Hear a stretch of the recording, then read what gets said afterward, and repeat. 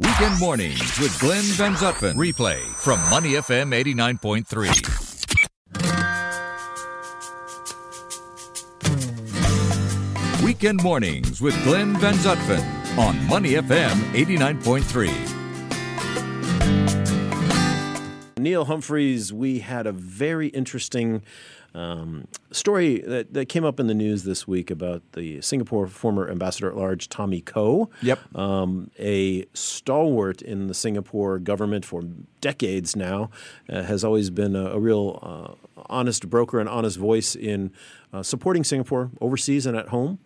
But he came out with some fairly controversial, especially one particular controversial statement that has taken everybody. We've reported on it in the Straits Times and the Business Times.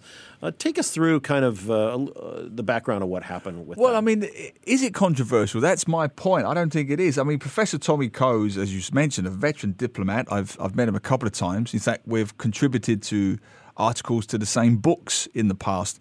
I find him fascinating now. I think he's 82 years old. He's at that stage where he's almost like that uncle at the wedding who's just had a few drinks and he's quite happy to say whatever he thinks because he's earned that right. And he made a speech earlier this week at the bicentennial, the Singapore Bicentennial Conference. And many aspects of that speech were dissected and picked out in the media. And we'll get to the part where he said about Singaporeans can be more civic-minded, basically can behave better in society. But the speech has actually been published, or at least a major excerpt of it, in the Straits Times today. And honestly, Glenn, for me, I think it's wonderful. It's the speech I've been wanting to hear. I mean, we just go through a couple of the points. Yeah, just to reiterate, he was speaking at the Singapore Bicentennial Congress, organized by the Institute of Policy Studies, held at Raffles City Convention Center, and a very, very meaningful and important conference talking about Singapore's past and where it's going in the future. He was in this dialogue along with Straits Times editor and editor-in-chief Warren Fernandez, Professor Koh, and Bloomberg News editor-in-chief John Micklethwaite were also there talking as well. So it was a very far-reaching and encompassing discussion about Singapore, its history, and where it's going. Yeah. And so he just went through the points, his key points that he feels Singapore should consider implementing, bearing in mind the general election is coming up, to make Singapore better. And if you go through them, the word controversial, as I said, is it? I mean, let's just go through a few of them. One, he says Singaporeans should maintain their racial and religious harmony. That goes without saying. But he also says we should do more to help the Malay community catch up with the Chinese and Indian communities. They're underrepresented in universities and in our major professions in the civil service, all of which is true. No one has an issue with that. Third, this is the controversial bit, but it's not controversial with me. We should make Singapore a more equal society. We should pull up the median income. We should try to pull more Singaporeans out of poverty. We should look at increasing wages for the poor, training and so on. Next point. We should do more for the disabled in this country. We have quite low employment rates for people who are disabled or have special needs compared to other countries. Is that controversial? Does it sound controversial to you? It doesn't to me. Apparently, we only have 5% of our disabled employed. The Ministry of Manpower says the number's around 25%. But in Australia and France, that number is 40%. We can do more. I don't see anything controversial about that. This part has upset one or two people. I'm quoting him directly. Another group of citizens who feel marginalised is the LGBT community. We should accept them as full members of our family and not discriminate against them. Right. I don't see anything controversial about that in the year 2019. Right. Next part, it's more about training, reskilling our young. No issues with that. Less focus on knowledge, more focus on learning skills, improvisational skills, entrepreneurial skills. I'm riffing now, but I agree with him completely on that. I've been fighting that argument for years. This is not the Industrial Revolution. This is not the 19th century anymore. Knowledge on its own terms isn't power anymore. Everybody has knowledge. Knowledge is a Google click away. So knowledge isn't power anymore. So we need other kinds of skills. He then talks about trading issues. Some of the things we talked about, US and China, Japan and South Korea. We must... the part I really want to emphasize that I liked, he said that we know about US and China, Japan and South Korea, the trading disputes. Why don't we focus more on ASEAN? It's the world's fifth largest economy. Why are we should focus on China. We do focus on China, but we should encourage more of our students to learn Bahasa. That's something you don't hear very often anymore. Right. We're surrounded by Bahasa-speaking nations. ASEAN is the fifth largest economy in the world. You don't know what's going to happen in the Middle East. You don't know what's going to happen with the UK. You don't know what's going to happen with Trump's America. Yep. It makes perfect sense to me. Yep. And he goes on and on and on. So the key issues were LGBT rights, were focusing more on the ASEAN region, possibly learning Bahasa, doing more for the disabled, lifting more people out of poverty, raising, we don't have a minimum wage per se, but raising the median income or raising more people out of poverty towards what would be the median income of around $2,200 a week. He even goes so far as to say that a government should embrace and welcome different views as long as they're constructive views and they are views that are in service of Singapore. They are views that just want to make Singapore better. Yeah. He did call for Singapore to set a poverty line. He did, which, yes. Which it has not, and to raise the wages of workers. Noting that there is a vast pay gap between a company's top executives and its rank and file employees. And some of these things that, frankly, have not been said at a governmental level before. Or certainly encouraged at a governmental level before, which is quite interesting. I thought that he's coming out. And like you say, he's at that stage of his career where I think he's just, letting it all. He's being honest and sincere. Being authentic in his views. And he's perhaps aware of I don't want to put words in his mouth, but perhaps aware of his legacy and not leaving something behind. He's still 82 and hopefully he's around for many years yet. But, focusing on what he believes needs to be done in the future. And I think it's encouraging, very encouraging, that he's speaking so openly about issues that in the past we have been reluctant to speak about. And this idea, the overriding theme for me that I really support is the headline they used for this column in the Straits Times today, Saturday, is Singapore does not need sycophants, it needs loving critics. That's the headline. Now, I would consider myself a loving critic. He considers and mentions by name Sonny Liew, who, of course, the famous cartoonist who had grants withdrawn because the work was considered to be critical of the government and so on and so on.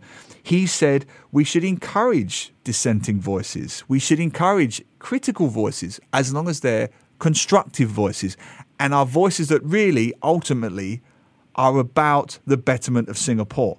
I've been criticised in the past for things I've said in my books and columns about censorship, about LGBT rights, about poverty lines, about the fact that I am uncomfortable with women in their 70s, sometimes 80s, clearing my trays in hawker centres and so on. I do feel there's something wrong in one of the world's richest societies where a woman in her 80s has to clear my tray away.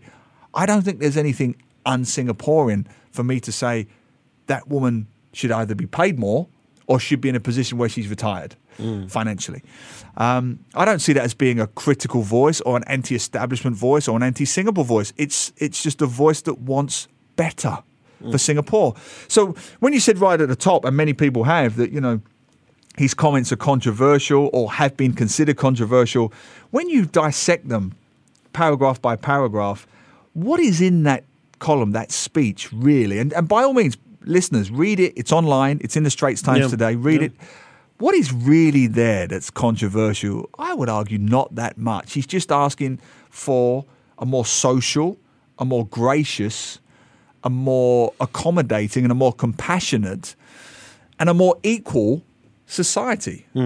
Is that really controversial? I don't think it is. Well, this leads us to an occurrence that happened with your mother-in-law, who is visiting you now for several months. Very much so. Over the weekend, just in the last couple of days, right? Yeah, very much so, because one of the key parts of his speech that has been taken out and highlighted was this idea that Singaporeans can be more civic-minded, more polite. And he made the joke, actually, that, just look at the way we drive in Singapore to show that we are not anywhere near as gracious as we should be. And on that point, just this morning, I was walking down Toa Payoh North to come into the SPH building, and I saw a crossroads. I was watching the traffic, and just as I was waiting at the lights, knowing we were going to talk about this, I watched, and 5 out of 6, I'll give one car the benefit of the doubt, 5 out of 6 cars We're turning either left or right. We're going in different directions. 5 out of 6 cars did not signal, which meant everybody else is second guessing. Right. Is he going left? Is he going right? Is he going straight on? I don't know. And I'm watching this saying, not only is this ungracious, it's not even pragmatic or practical. You are willfully making life more difficult for yourself and for the other drivers by just being too lazy or too ungracious or whatever you want to call it, just to flick that thing by your steering wheel, your signal switch, to tell people, I'm going left, I'm going right. It's those little things that Professor Koh was talking about that am I wrong? That make the difference for everybody, don't they? It's almost like we're willfully being ungracious. Yesterday I was taking my son he has track practice at Topaio Stadium on Friday afternoon, and I was driving him there from East Coast. And on the trip there and back, 4 people cut me off, like didn't signal and just cut right in. And literally, half of their car was about equidistance with half of my car. And had I not braked hard, they would have hit me. They would have sideswiped me. And I'm like, what the heck is going on? First of all, no signal. Secondly, sometimes, you have to try to fit in where you can and not just get over, right? And we all have these gripes about people that drive in different places, but that just really irks me. One other thing I'll just mention that is very different. Now, I've been in Singapore for 15 years. I've been in Asia for 30 years. But in the U.S., for example, and I don't know if it's this way in the U.K., but if someone is crossing on the sidewalk, if they're crossing over a driveway, like let's say to a condo or something like that. Pedestrians. Yeah. If there is a car trying to either exit that, let's say, condominium or drive in, they will stop and let the pedestrian walk across. Correct. If it's not a zebra crossing, right? Yes. That doesn't happen here. No. Here the car just barrels on through. Without signaling. Without signaling. Even if it's a mother and child in a pram or something, right? And I've always wondered why, the zebra crossing is sacred. That's good. But why isn't that we as drivers cannot stop and pause for an extra 10 seconds and let a pedestrian cross a driveway? I'll go a step further. Those slip lanes that have mini zebra crossings, sometimes if I'm the pedestrian and if you're not forcibly making the point that you're about to cross, you're literally putting one foot in the road, there's no guarantee that they'll stop for you. Right. You're there at the zebra crossing, the slip road, to cross. You have to almost put one foot in the road to just reinforce the fact that you are crossing, because it has happened many, many times. They'll just go. Yeah. They'll just go. They'll pretend they didn't see you. Yeah. They'll play. We're still talking about that. You're so right. Last week I had, and I'll get to the point about my mother-in-law because it's all related. Last week I had a big argument with my wife. She didn't actually talk to me for 2 days. Is that possible to not talk to you for 2 days? Now it's becoming a therapy session, but it's true. All related to what Professor Tommy Koh was talking about, ungracious behaviour. We was in the cave, and I don't drive in Singapore. My wife does. I couldn't drive in Singapore. I would be insufferable. My wife was driving. We was in the KPE. She's in the so-called fast lane, the furthest right lane. But there's traffic everywhere. But she's doing the speed limit exactly on the needle, 80 kilometres in that tunnel, right? Okay. She can't go any faster. There's a car in front of her and there's cars in the left lane. Now, my wife doesn't speed. So if there are people who do want to speed, and there are lots of them, of course she'll move over. Sure. But she couldn't get over because there were cars in the middle lane. This car comes racing, and my wife is in the car, my daughter is in the car, my mother-in-law is in the car. All bets are off for me. If you're putting my family's life in danger, I have trouble keeping my temper because it's the principle. Your selfishness is potentially putting my daughter's life at risk. Yeah. All bets are off. He is so close, tailgating as they call it. He is so close to her bumper, he's almost touching. So it makes me, I'm edgy, and I'm watching. And I'm saying to my wife, "You're going to have to come over. You're going to have to come over." And she said, "Where am I? How, Neil? There's cars in the middle lane. When I can, I will." She's also stubborn, I'm not going to give way to the bully. She has that element. I'm not going to. Sure. But so I said, "Just please come over." He starts honking her, like he's honking her, and I turn around, and so I'm looking at him, and I raise my hands as if to say, "Where? Where do you want us to go?" She's on the speed limit. She's not going slow. Yeah. She's on the speed limit. She can't come over. When she can, she will. And he goes we're almost touching at 80 kilometers an hour in a tunnel, the KPE. We're almost touching. And he's almost now got his hand on the horn. He won't take it off. I'm raging now. Yeah. Then we just about see a gap where she can potentially come over. He takes it first. And he gets over, yeah. He comes over, so there's millimeters, and it's my daughter's side of the car. My daughter's on the left side of the car. Yeah. If the windows had been open, she'd have been able to feel his breath. You know, he's cut across us on our left side, honked again, then come across to make the point. I wound down the window and I said some things. I said lots of things that are unprintable, unrepeatable. I said some things. And then my wife is angry with me because, you know, I've said some things and I've shouted and I've dropped myself to his level. Yeah. But I do think, Glenn, there has to be a line in the sand sometimes. You know, his selfishness, his ungracious behaviour has potentially put my daughter's life in jeopardy because he's cut her up and driven recklessly. So, you know, I do struggle with that, and I'm with Professor Koh. And just this week, my mother-in-law was in the toilet, a public toilet in Campus 1 at Sengkang. I'm not making this up. She washed her hands at the sink, and then she asked a young girl to step aside so she could walk through with her trolley. I think the little girl's grandmother, who maybe didn't speak English, to be fair, didn't understand what was going on in the communication. And so maybe she thought my mother-in-law was sort of asking her just to get out of her pathway. So she stepped in to defend what I think was maybe her granddaughter and swung an arm and hit my mother-in-law in the chest. Actually punched my mother-in-law in the chest.